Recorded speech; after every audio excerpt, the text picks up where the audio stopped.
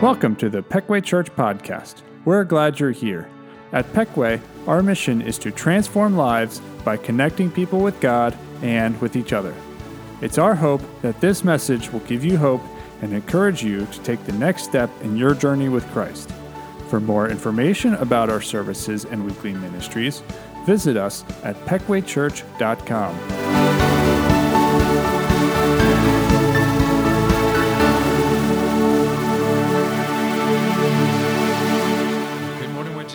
Feet as we begin this morning, singing praise to our Father, shouting for joy as we just saw, because He is worthy of all praise.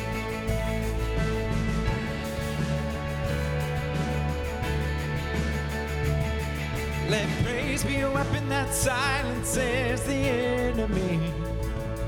Let praise be a weapon that conquers all anxiety. Let it rise. Let praise arise. We sing your name in the dark and it changes everything.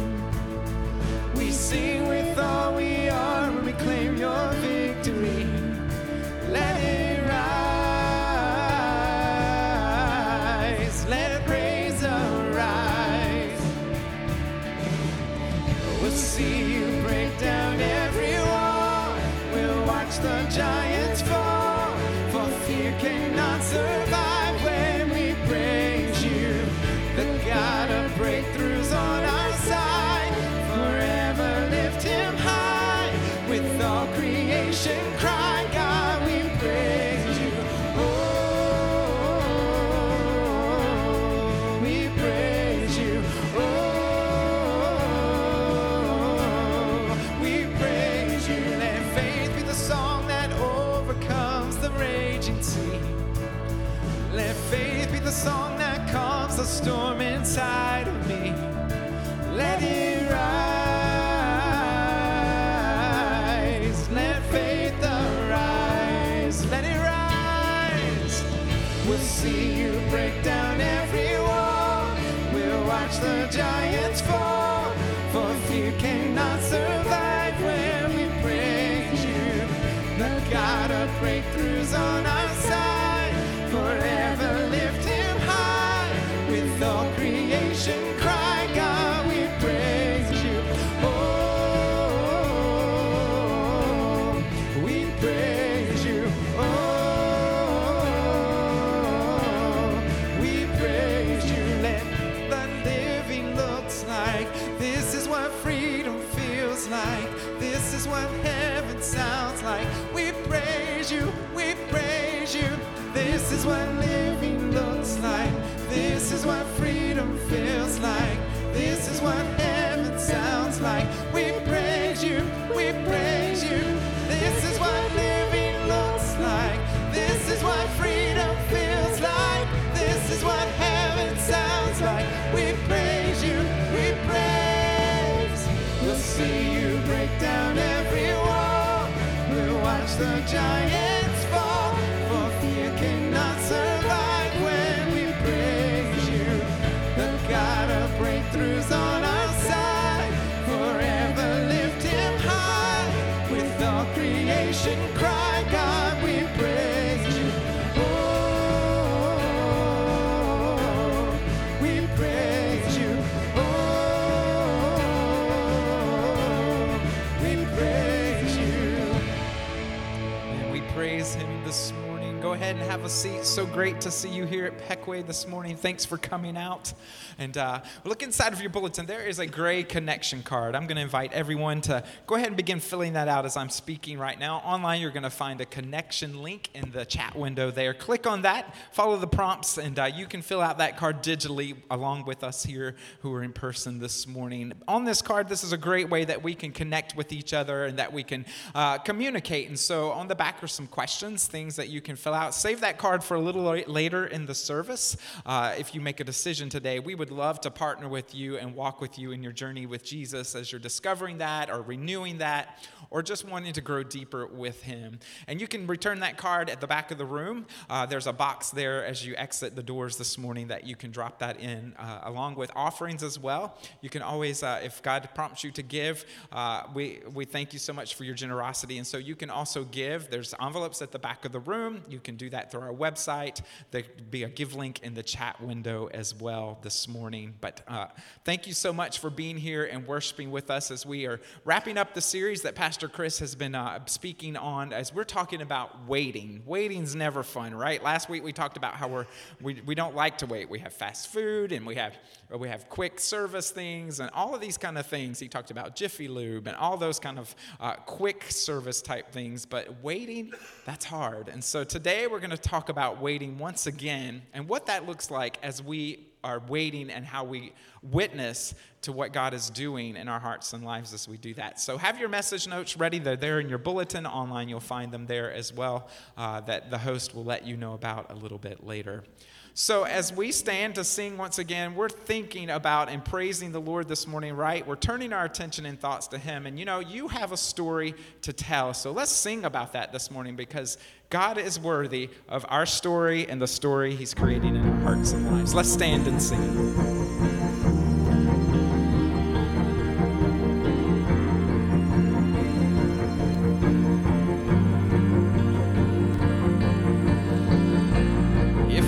Told you my story, you would hear hope that wouldn't let go.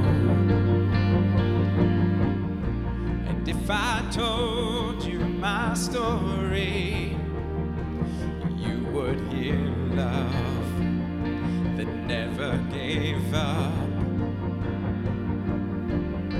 And if I told you my story, you would hear life, but it wasn't mine.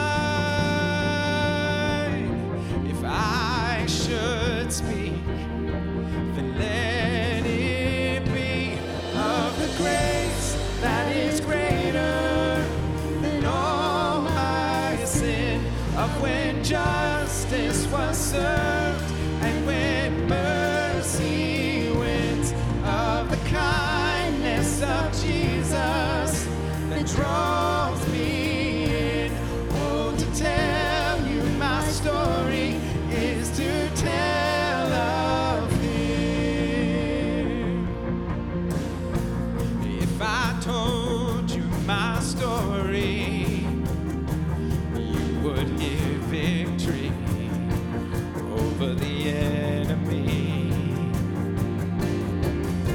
And if I told you my story, you would hear freedom that was won for me. And if I told you my story, you would hear life overcome the grave. If I should speak, let it be of the grace that is greater than all my sin, of when justice was served and when mercy wins, of the kindness of Jesus that draws me in. Oh, to tell you my story is to tell of him. Sing it with me. This is my story.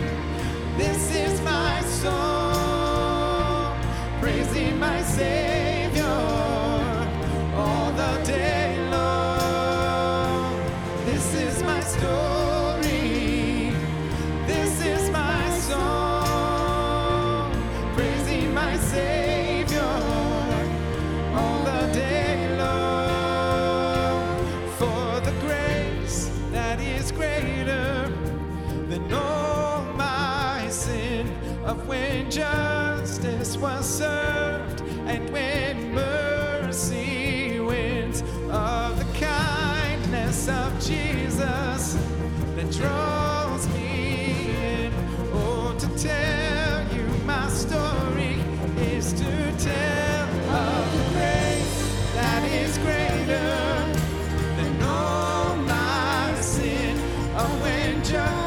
justice was served, and when mercy wins, of the kindness of Jesus that draws me in.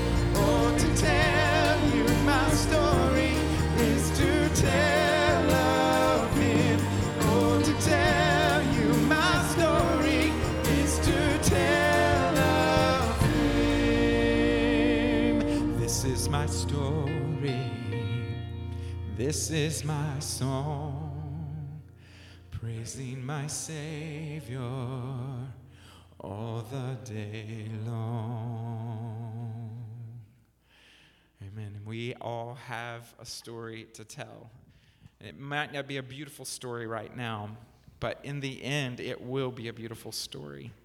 But we can look at those things that Jesus is doing, and we can have that as that witness to tell. Maybe you have a story of waiting this morning. You know, I want to share something with you in Scripture. And go ahead and have a seat for just a moment, and then we'll stand back up in a second. But that I want to share with you about waiting. And, you know, of course, there's many stories in the Bible about waiting. One that I'm thinking of this morning is Abraham. If you know the story of Abraham and his son Isaac, that was the promise that God gave him. But before that, Sarah, his wife, and Abraham waited a really, really long time, right? And they thought, well, I'm going to help God out. Maybe this is God's plan. And so they decided that he would have a baby with one of his other wives. Obviously, in the Old Testament, that was part of that, right? Part of that story. So, but they got ahead of God, and they didn't wait. And so they had Ishmael. And so I once heard a pastor talk about birthing an Ishmael.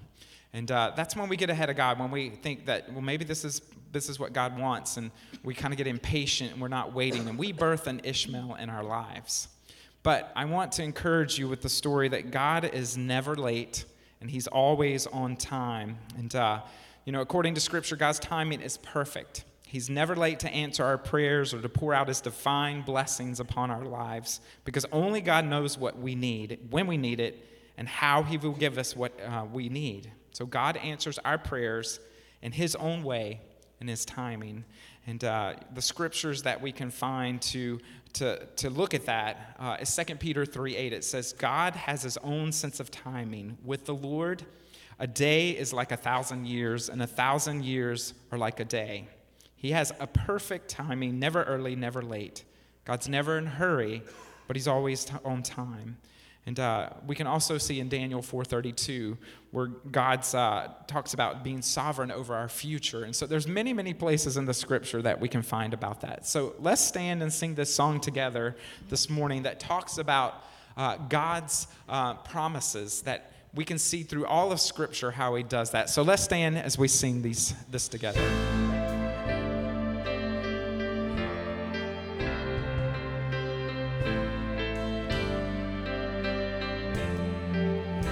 Just ask the waves if they are stilled at the mention of His name.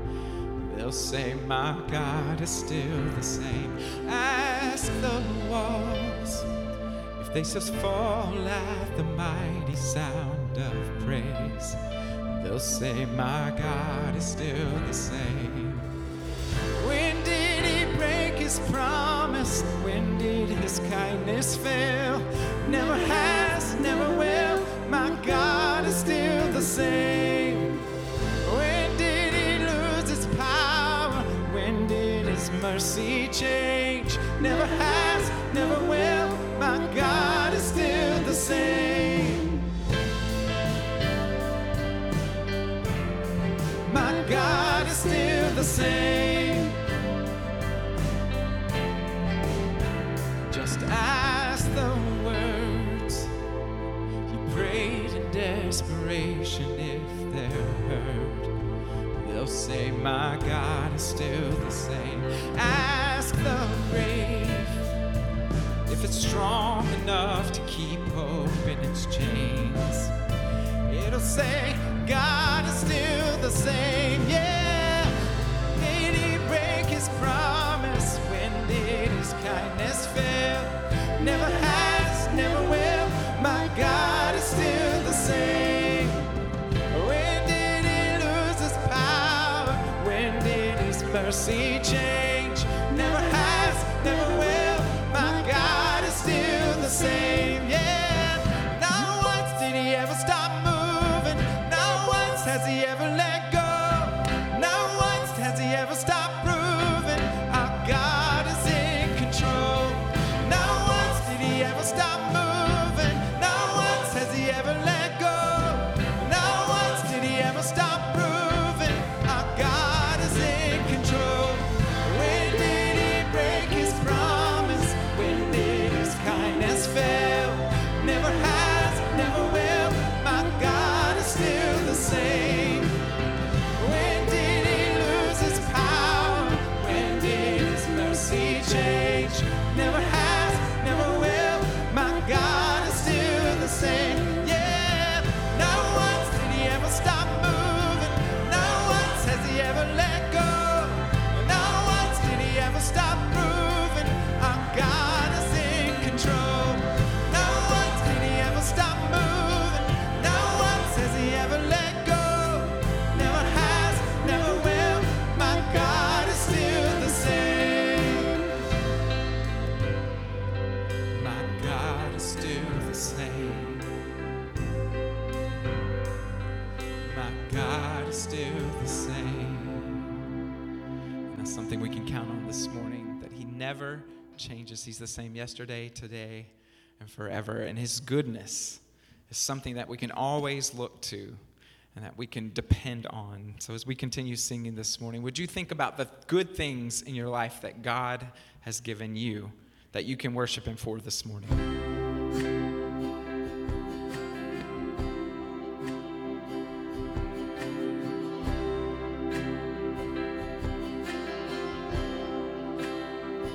I love you, Lord.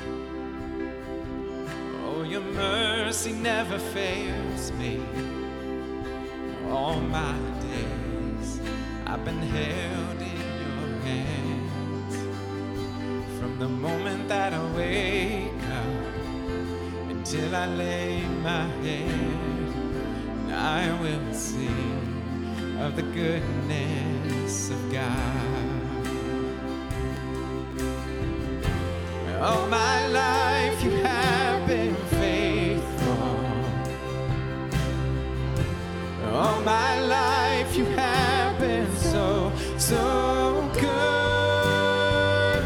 With every breath that I am able, I will sing of the goodness of God. I love your voice. You have led me through the fire and the darkest night. You are close like no other. I've known you as a father. I've known you as a friend. And I have lived in the goodness of God. All my life you have been faithful. All my life you have been so, so good. With every breath that I am able, I will sing of the goodness of God. Your goodness is running after, it's running after me.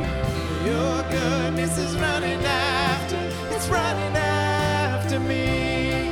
With my life laid down, I surrender now. I give you everything. 'Cause your goodness is running after, it's running after me.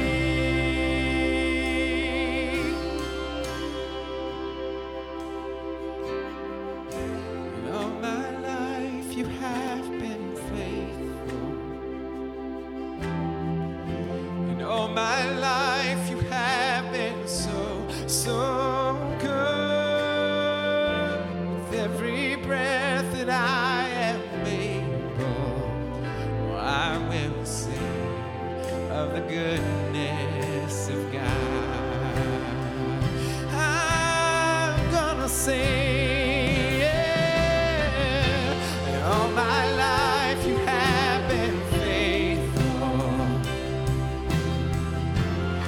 my life you have been so, so good.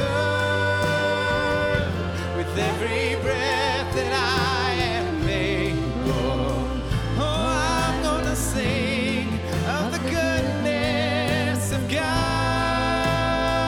Yeah, I'm gonna sing of the goodness of God.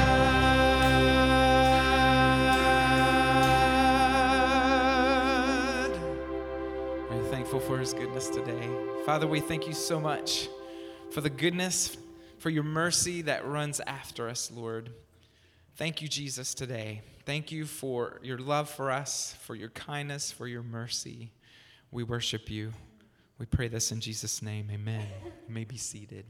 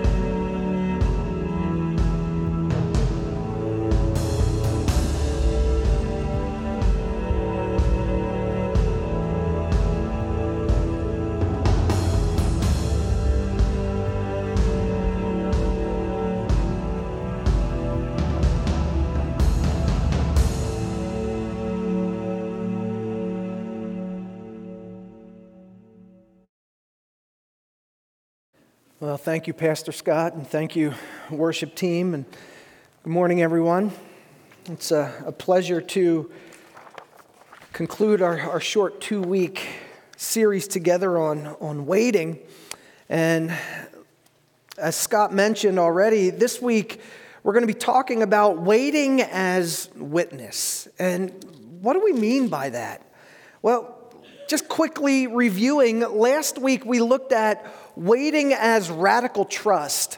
In those moments when things don't make sense or when we cannot see the end, or more simply in the rush of our day-to-day living, we're called to just live in such a way that we are radically trusting in God, remembering that even though we might not feel faithful, He is always faithful. He is always at work, and He is good. And I want to just kind of continue in that same vein for a moment and talk about something that Cal Newport in his book called Deep Work refers to as frenetic shallowness.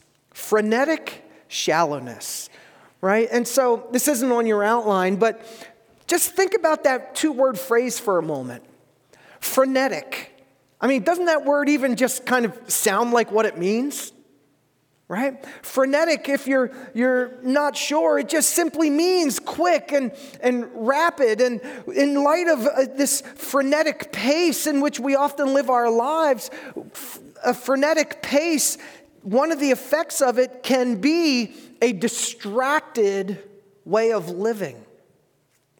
And shallowness then It's simply that. It's superficial. It's empty. It's meaningless. So when we talk about things like a frenetic shallowness, we are living such busy lives that are staying only at a surface level, and it's preventing us in some ways from going deeper, or should I say, it's actually keeping us in a way from growing into the men and women that God is desiring and calling us to be in Jesus Christ. This is why I mentioned, just kind of off the cuff and half jokingly last week, about if you were here or you heard the message online, I mentioned about not bringing our phones into the sanctuary, right? And here's my point why. Because it's a way that frenetic shallowness just kind of creeps into our spiritual life. Now, I'm not anti-phone, right? I have one. My whole family has one. I have 3 different Bible apps on my phone, and I know many of you have Bible apps on your phone, so when we pull out the Bible to read the passage in a few minutes, some of us will pull out our device, right? And so I get that. But here's the thing. If I bring my phone into the sanctuary and I pull up the Bible app and I'm trying to follow along with what the pastor is reading or preaching about, all of a sudden, there are these little things called notifications. All of a sudden, as I'm reading a passage, an email notification pops up, or a text message notification pops up. Let's be honest. What are we going to do in that moment? We're going to click on that notification, and instead of reading the scripture passage along with the rest of the brothers and sisters, we're now distracted and we're reading an email. Or we're now distracted and we're reading a text message, and our thoughts are not on what God may be trying to say to me in that moment through His Word, but now my thoughts are focused on what am I going to respond to this email, or what am I going to respond to this text message. Now I know some of you might even be thinking, but doesn't the church have us, text in church, right? Text your different things. Yeah, I know. I kind of sound contradictory right now. And so I'm just giving you my thoughts, right? Something to think about. Just something that just emphasizes that we are living in a distracted age. And the more I read into it, and I've been kind of trying to just read up on this over the last year or so and look into this a little bit more deeply. But as we are distracted more and more in our current culture, something is happening to us because it's literally, I can't talk today. It's literally rewiring the way that our brains work. And that rewiring of our brains is resulting then in how we are living out our lives. And one of the things that, from this frenetic shallowness, one of the implications is that there's actually a diminishing in our ability to do deep work. We're actually losing our ability to think critically or to think deeply about life and the things of life. And kind of piggybacking on some of the things I was talking about last week, but one of the effects in our culture is boredom. Nobody can be bored anymore. But what if God has something to say to us in those quiet, bored moments? Those moments that we're always trying to get past or push through or move on to the next thing. What if God has something to say to us in those moments?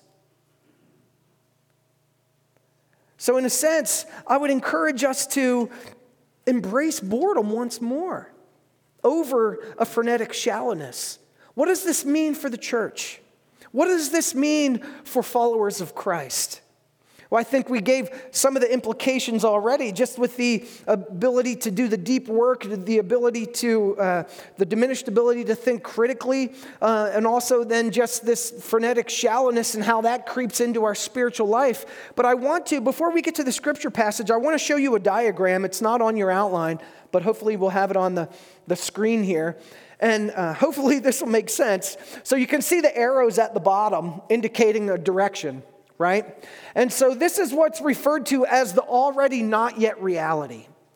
And I want you to look in that middle, in the overlap of this diagram. right? That's where we live right now. We live in the middle of those two different ages, right? And so there's the old age, which is marked by sin and death and evil, and we're told that Satan is the king, the prince of this world. Currently, Scripture uses present tense language, but then you can see the cross. That indicates the work of Jesus. That's the beginning of the age to come. Jesus' earthly ministry, his incarnation, his teaching, his life here on earth, his 33 years, his death on the cross, his resurrection, his ascension 50 days later, and the coming of the Holy Spirit at Pentecost. And that other arrow that points downward, that signifies the second coming of Jesus.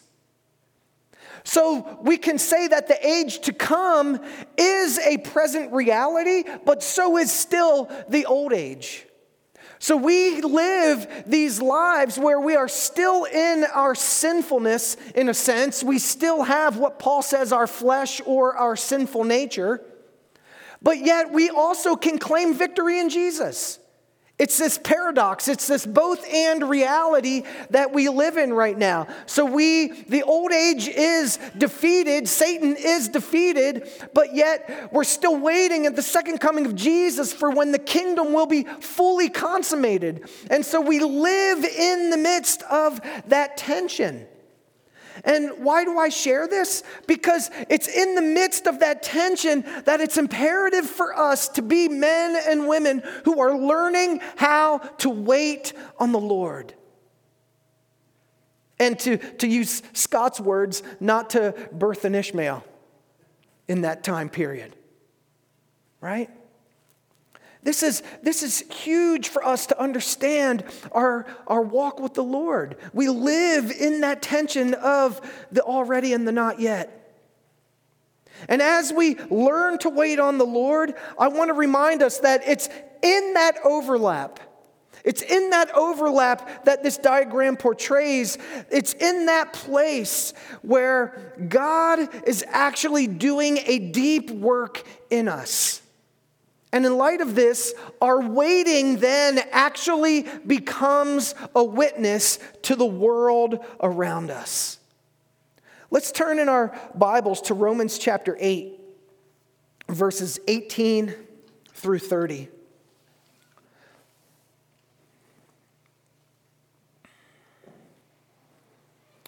Paul writes this to the church in Rome.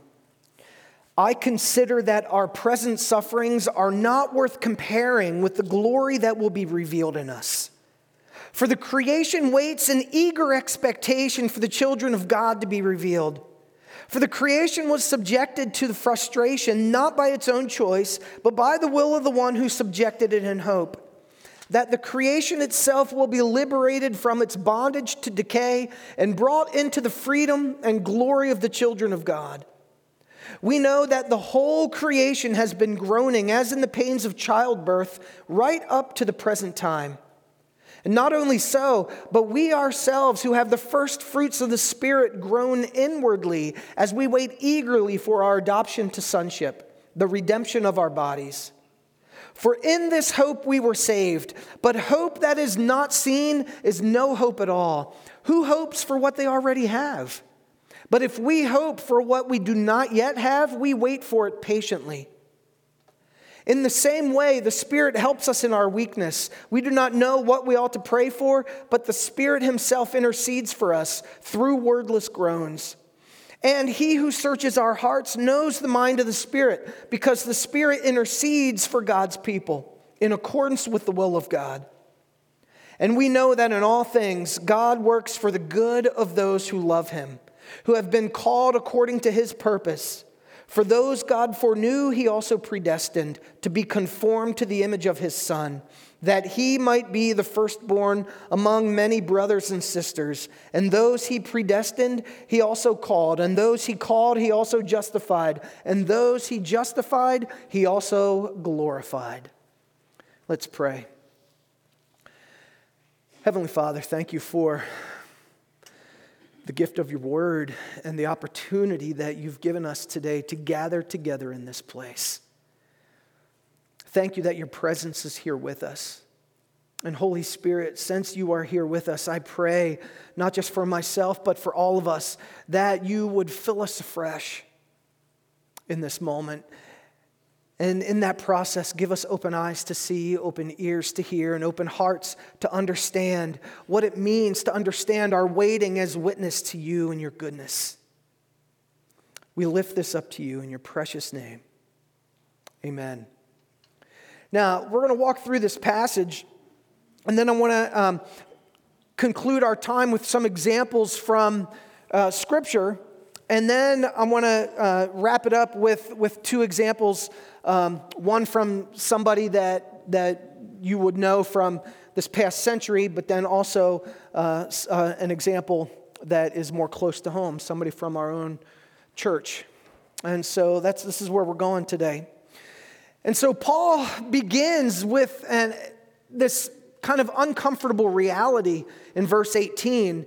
And that reality is the reality of our present sufferings. Look at verse 18 again. He says, I consider that our present sufferings. Right? Now he ends it with good news. He says, I consider that our present sufferings are not worth comparing with the glory that will be revealed in us. He's writing this in that midst of that reality of the already not yet, the old kingdom and his new coming kingdom, which we're waiting that consummation. In that overlap, we have present sufferings. Jesus even tells us as much in John 16:33. He says, in this world you will have trouble. But then he says, but take heart, I have overcome the world. Jesus doesn't say, you might have some difficult days or maybe you'll have some trouble. He says, plain and simply, in this world you will have trouble, full stop. But, and whenever you're reading your Bible and you see that three-letter word but, I always put two little lines under it because that means there's something powerful coming after it that we need to pay attention to. But Jesus says, I have overcome the world. And this is essentially what Paul is saying here. We live in this current reality where we are dealing with these present sufferings, but these are not worth comparing with the glory that will be revealed in us. But don't we live in a day and age where we don't want present sufferings? None of us want to deal with present sufferings. Even for some of us, we try to do anything and everything we possibly can to avoid present sufferings, right? Are you with me? But friends, the reality is, as much as we try, they'll come. It's not a matter of if, it's a matter of when. But again, the good news here is this, that our present sufferings are not worth anything compared to the glory that will be revealed. Right?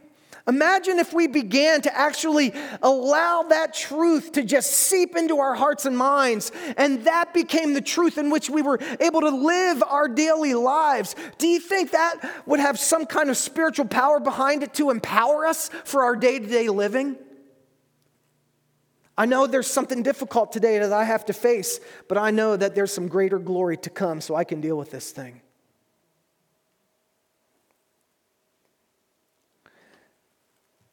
We're told again, and I won't spend a whole lot of time on this because we talked about this last week when we looked at Psalm 46, but we're given this picture again from the Apostle Paul that creation eagerly awaits.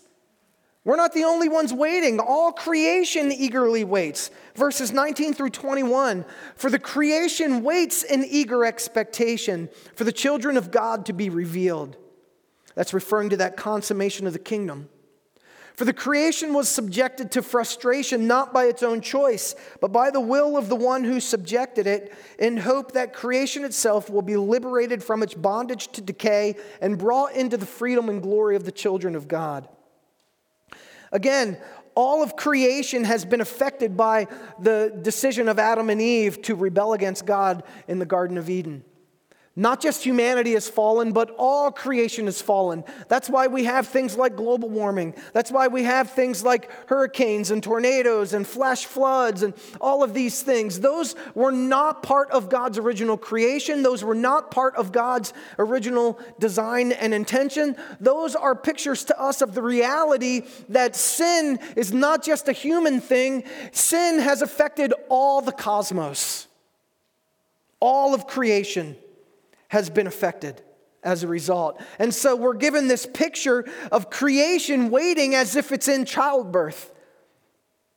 That's kind of the picture that Paul's giving here. There's this eager anticipation, this eager waiting for the consummation of the kingdom, for the second coming of Jesus, because all creation is going to be remade new, just as you and I are going to be remade new. And it's from here then, point number 2, Paul says that we eagerly wait. So not only does creation eagerly wait, but we eagerly wait. Romans 8:23 and 22.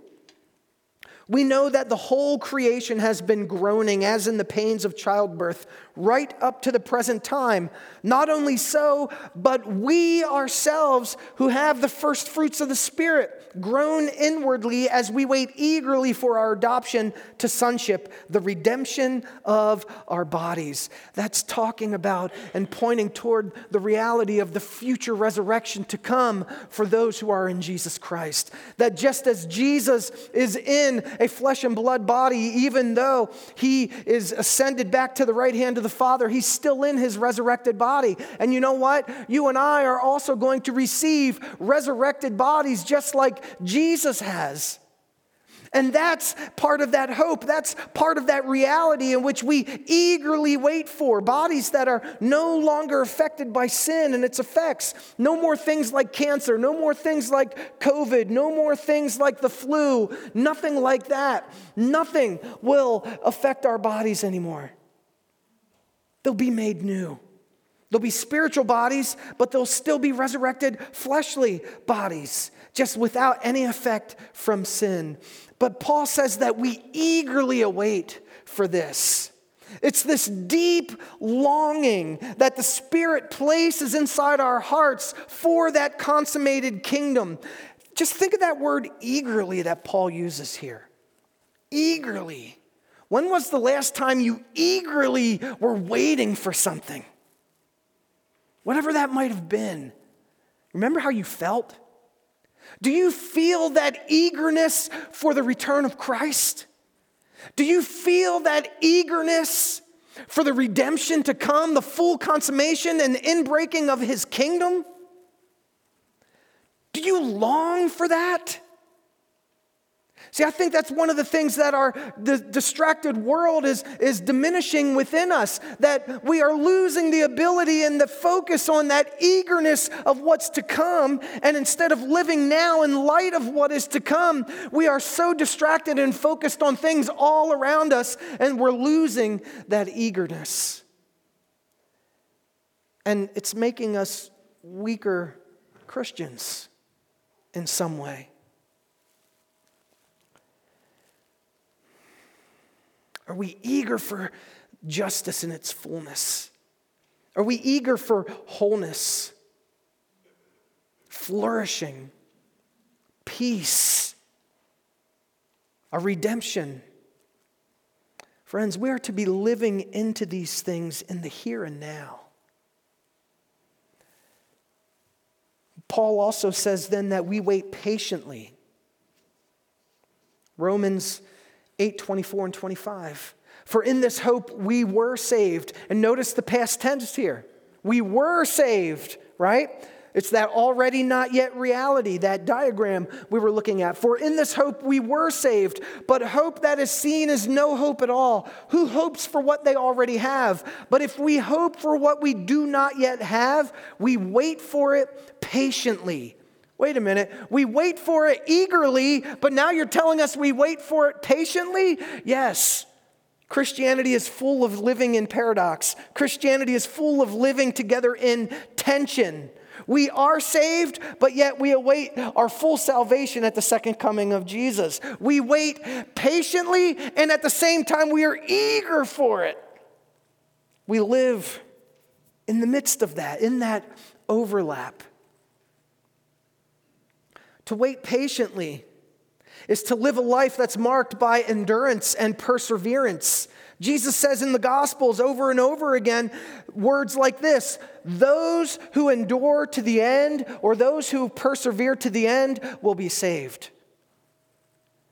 That's this picture of waiting mixed with persevering, waiting mixed with eagerness, patience and eagerness together. That's something that's to mark our lives. When I was writing about this week and praying about this, and I often think about the global church.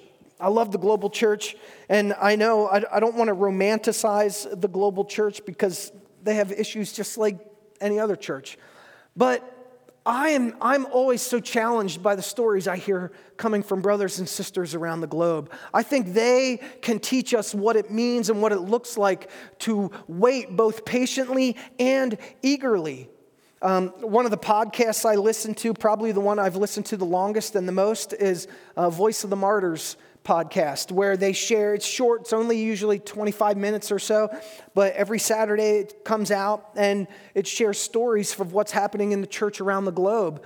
And often I've heard coming from different areas, mostly in Asia and Southeast Asia and that region, that one of the things that they first teach a brand new believer is what they call prison theology. And what do they mean by that? They mean that, hey, now you're following Jesus, guess what? There's a very high chance that you're going to be put in prison at some point for your faith. And so not only do they have to live in the midst of that tension, but it's something that they actually end up embracing with an eagerness. And I've heard multiple stories and accounts in different places where somebody, a believer, is put in prison for their faith, and it's not like they resign themselves to what happened like in a negative sense, but they kind of have this understanding of the sovereignty of God where they say, well, God has me here for a purpose, so while I'm in here, I'm going to start preaching Jesus. And now again, I don't want to give a picture that this is like a bunch of people, but there have been occasions where people have turned like almost the whole prison into Christians. They've evangelized and converted like large numbers of people in the prison. And as a result, the people that run the prison say, we can't have this. Get that person out of here. And they're released from prison. Why? They didn't resign themselves to the fact that, well, here I am. I guess I can't do anything. It was, no. While I'm waiting, I think God has something for me here. So I'm going to take advantage of the opportunity I have. It's like fish in a barrel if you're in prison, right?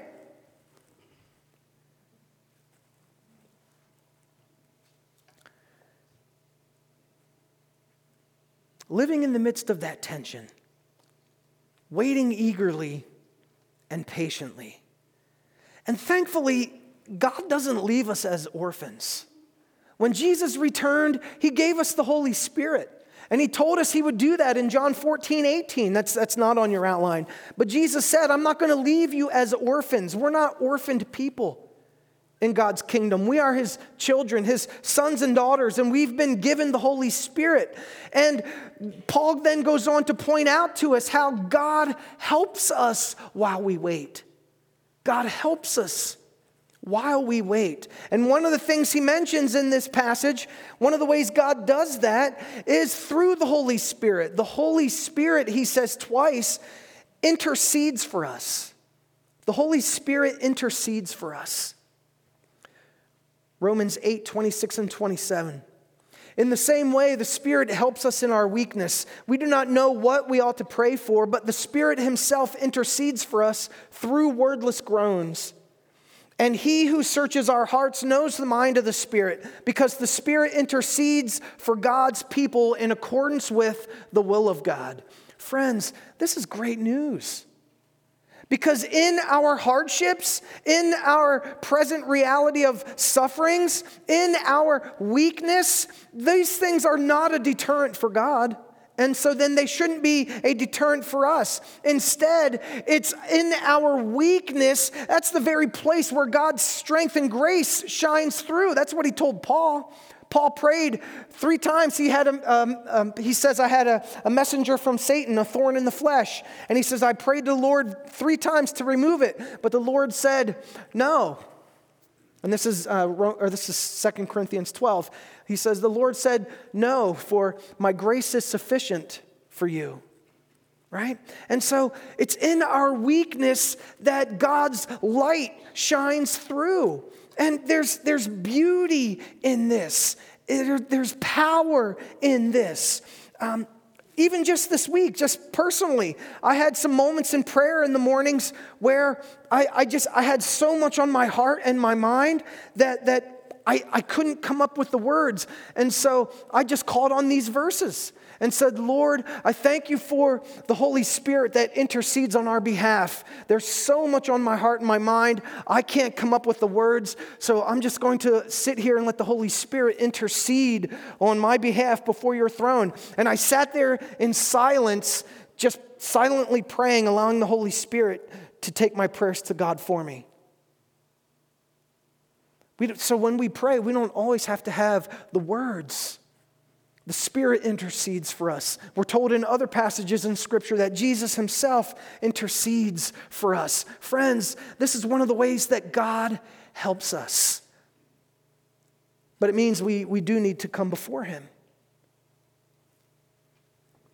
Secondly, God works for our good.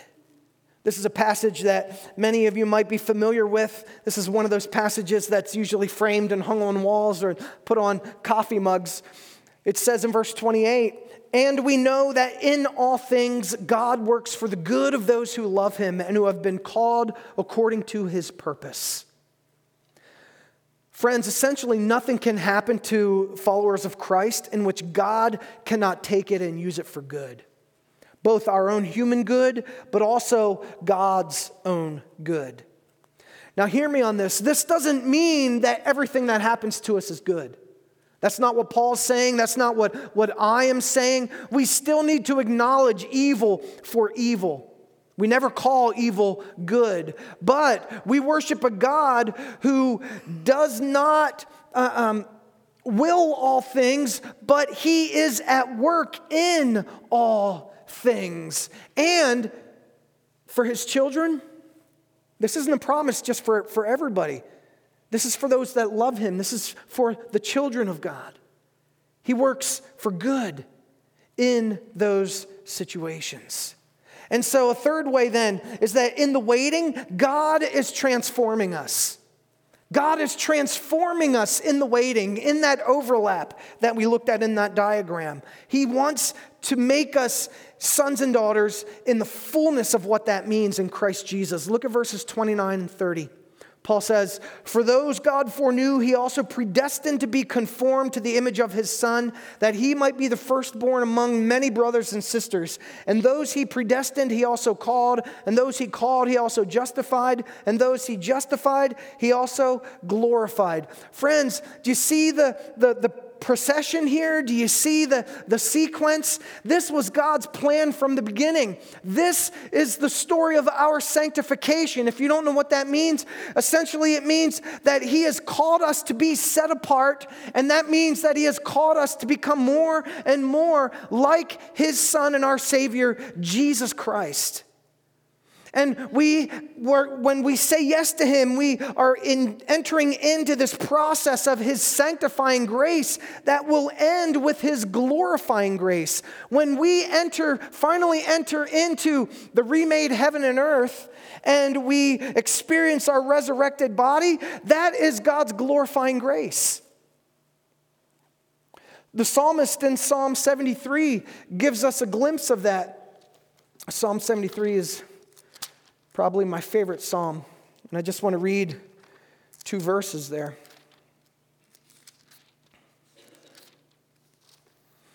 The psalmist says, yet I am always with you. You hold me by my right hand. You guide me with your counsel. And afterward, you will take me into glory. That's referring to the promise of what is to come. I know that even in what I'm going through right now, you are with me. Even if I can't see you, even if I don't understand it, I know you are with me. And I know that at some point in the future, you will take me into glory. This is God's plan for all of us in Christ Jesus. And we get glimpses of this all throughout the Scripture.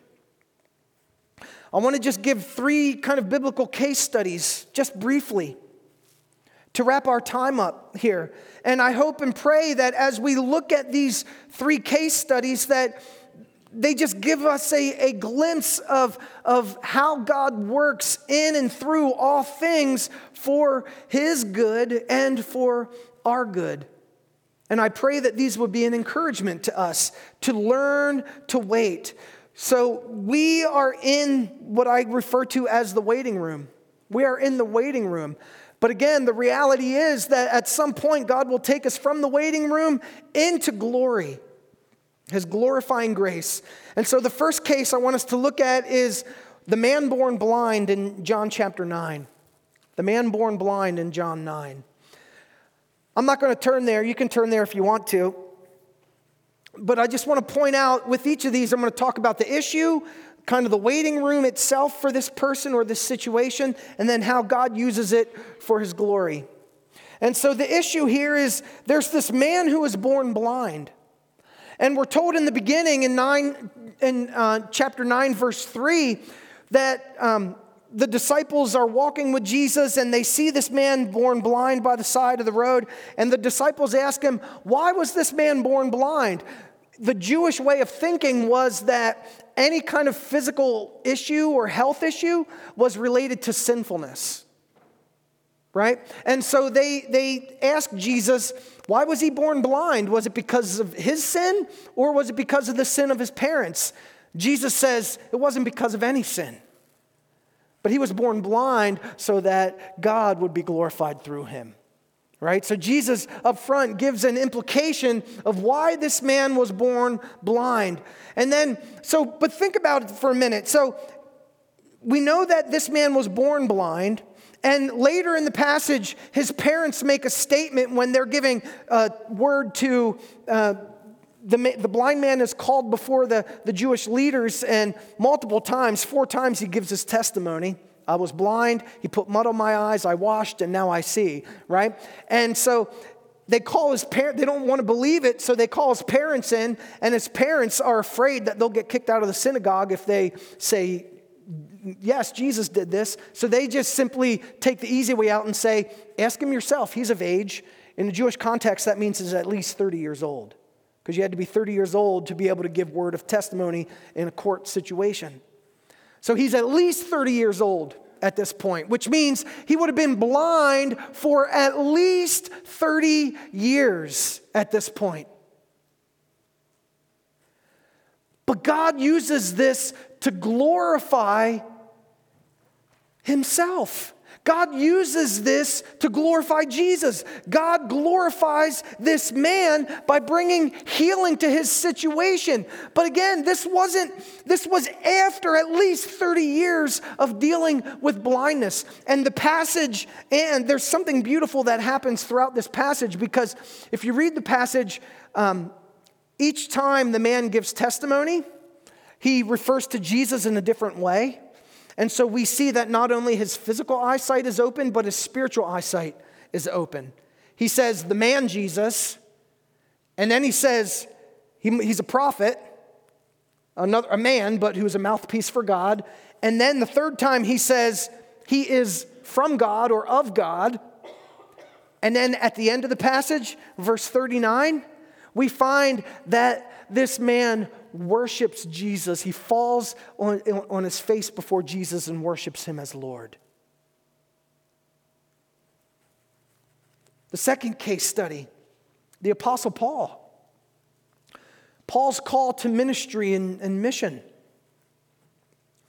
The issue here for Paul is that he's called by Jesus, and we see this all the way back in Acts chapter 9, verse 16 as well, but he's called by Jesus to proclaim the gospel in Rome. Specifically, Jesus reminds him of that in Acts 23:11. And Paul is in prison. This is his waiting room. Paul is in prison, and he's held in prison for 2 extra years in Caesarea. Now imagine that. Jesus says, you're going to go to Rome and proclaim the gospel there, but here he is in the waiting room of life, stuck in prison in Caesarea. Jesus, if it was me, I probably would have been like, Jesus, but you said, Jesus, I was going to go to Rome, but now here I am in prison. Either you lied or I misunderstood or something. I don't understand what's going on. But if we read through the rest of the book of Acts, we see God glorified because the book of Acts ends with Paul, even though he's in Rome and he's on house arrest, he is continually proclaiming the gospel of Jesus Christ. So even when God says something to us, even when God gives us a promise, it doesn't mean everything's just going to be a nice little straight line from point A to point B. From point A to point B, it might actually look more like this before we get there. But the point is, God is good and He will fulfill His promises. He will be glorified. And the last example, sorry, I'm running out of time here, is the life of Joseph. The life of Joseph. Joseph in the book of Genesis, he's the youngest of 12 brothers, and in that culture, the oldest brother kind of had the special place in the family. And so here he is, the younger brother, and he has 2 dreams from God. And in these 2 dreams, all of his family are depicted as bowing down to him. And of course, he shares this with his family, and his brothers get jealous, and his father even says, like, basically, what are you saying? And his brothers, because they get jealous, here's his waiting room. Joseph is sold into slavery by his jealous brothers. And while then he ultimately he ends up in Egypt, and in Egypt he's falsely accused of rape, essentially. And he's imprisoned, and while he's imprisoned, he has an encounter with 2 other prisoners who work for the Pharaoh, and they say, he helps them out in prison, and they say, we're going to remember you in front of Pharaoh, but they forget. And so he ends up staying in prison for 2 extra years. Eventually, he's brought out to interpret a dream for Pharaoh, and God begins to raise him up. And we're told that he becomes the key leader in Egypt. And he knows of a coming famine, and so he prepares Egypt to embrace what's to come.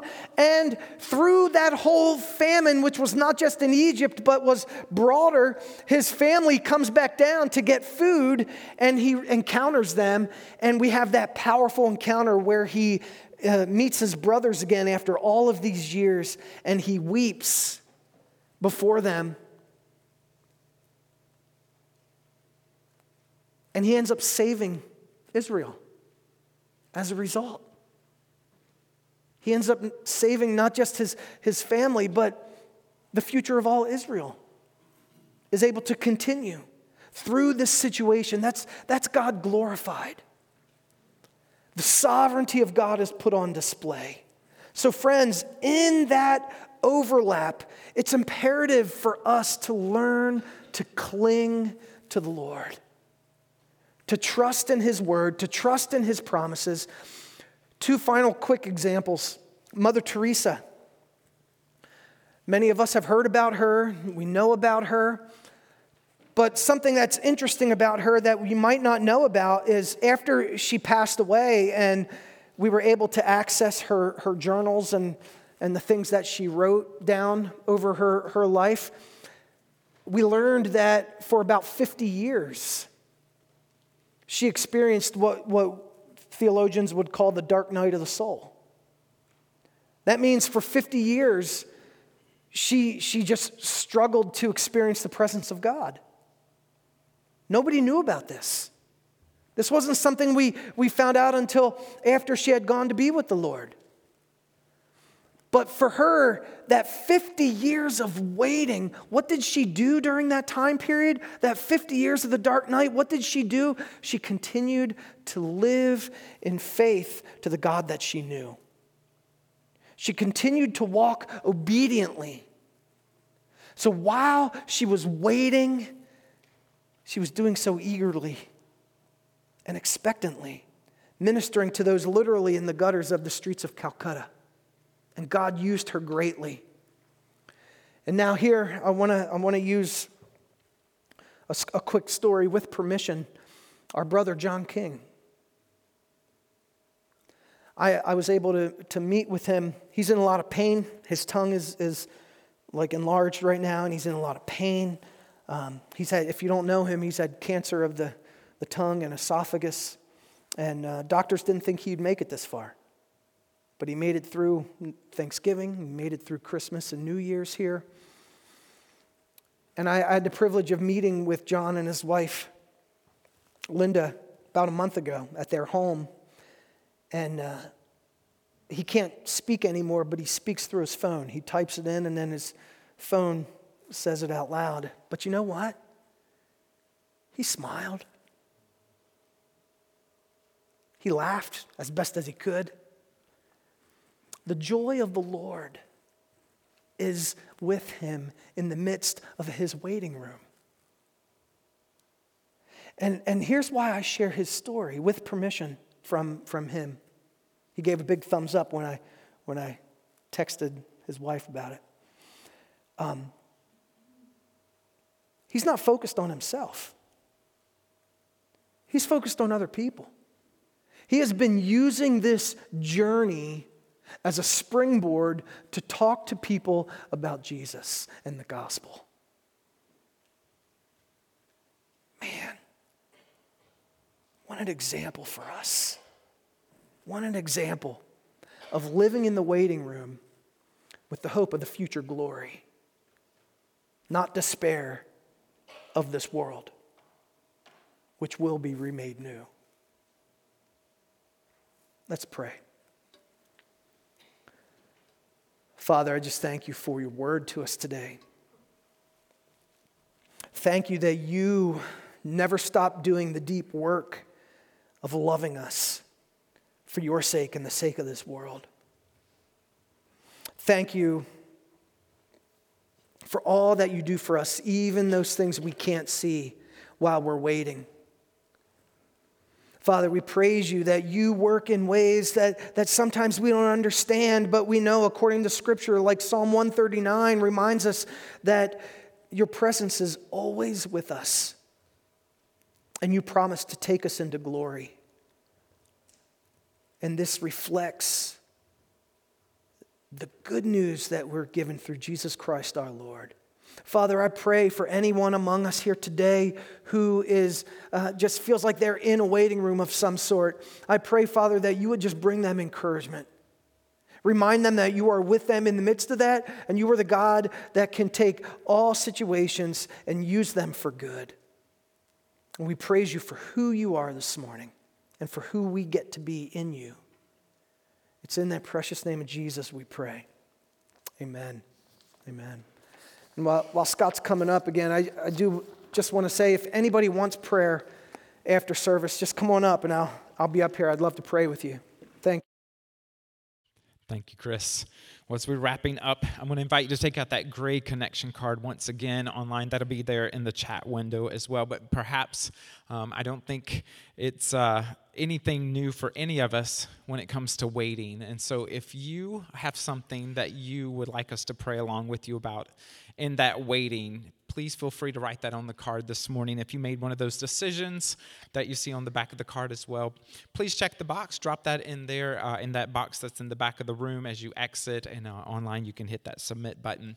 Many ways to grow, things to strengthen your faith as you wait. You can look inside of your bulletin for that this morning. Also on the website, you can find more information about some of those things. Tomorrow night, we have a prayer time together from 7 to 8. We would invite you to come back out tomorrow for that if you would like to be a part of that. And we can pray about those waiting things that we have going on in our lives. Thank you so much for your attention this morning and for worshiping together with us. And I invite you back next Sunday, same time, as we do that again. Thank you so much. Have a great rest of your day.